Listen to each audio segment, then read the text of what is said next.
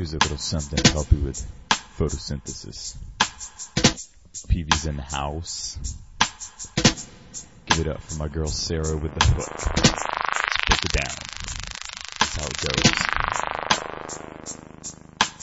Chloroplast is made up of a double membrane. Inside the liquid stroma, it will retain that. Thylakoids have a space that contains fluid that is separated by another membrane.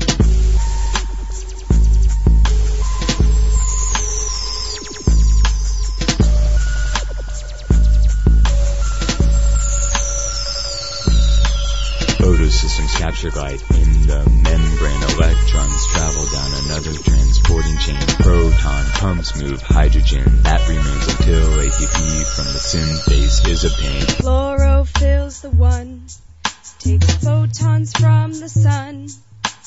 Water's broken down, oxygen then will abound.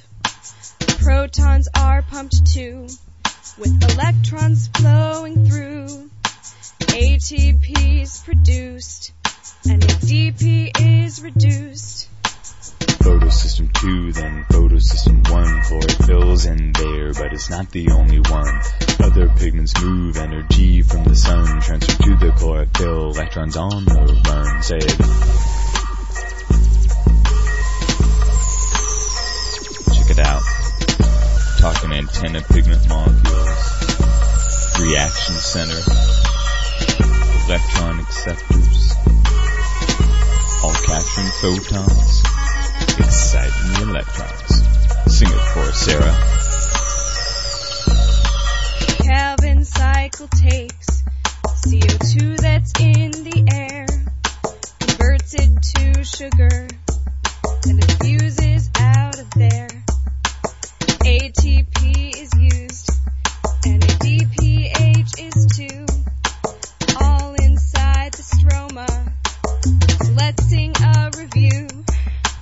Rubisco, don't go slow, as long as O2 levels are low. ATP, NAD, pH used to make G3P. It takes 3 more ATP to recycle your UBP. Cyclic flow, make some more, so that Calvin cycle can go.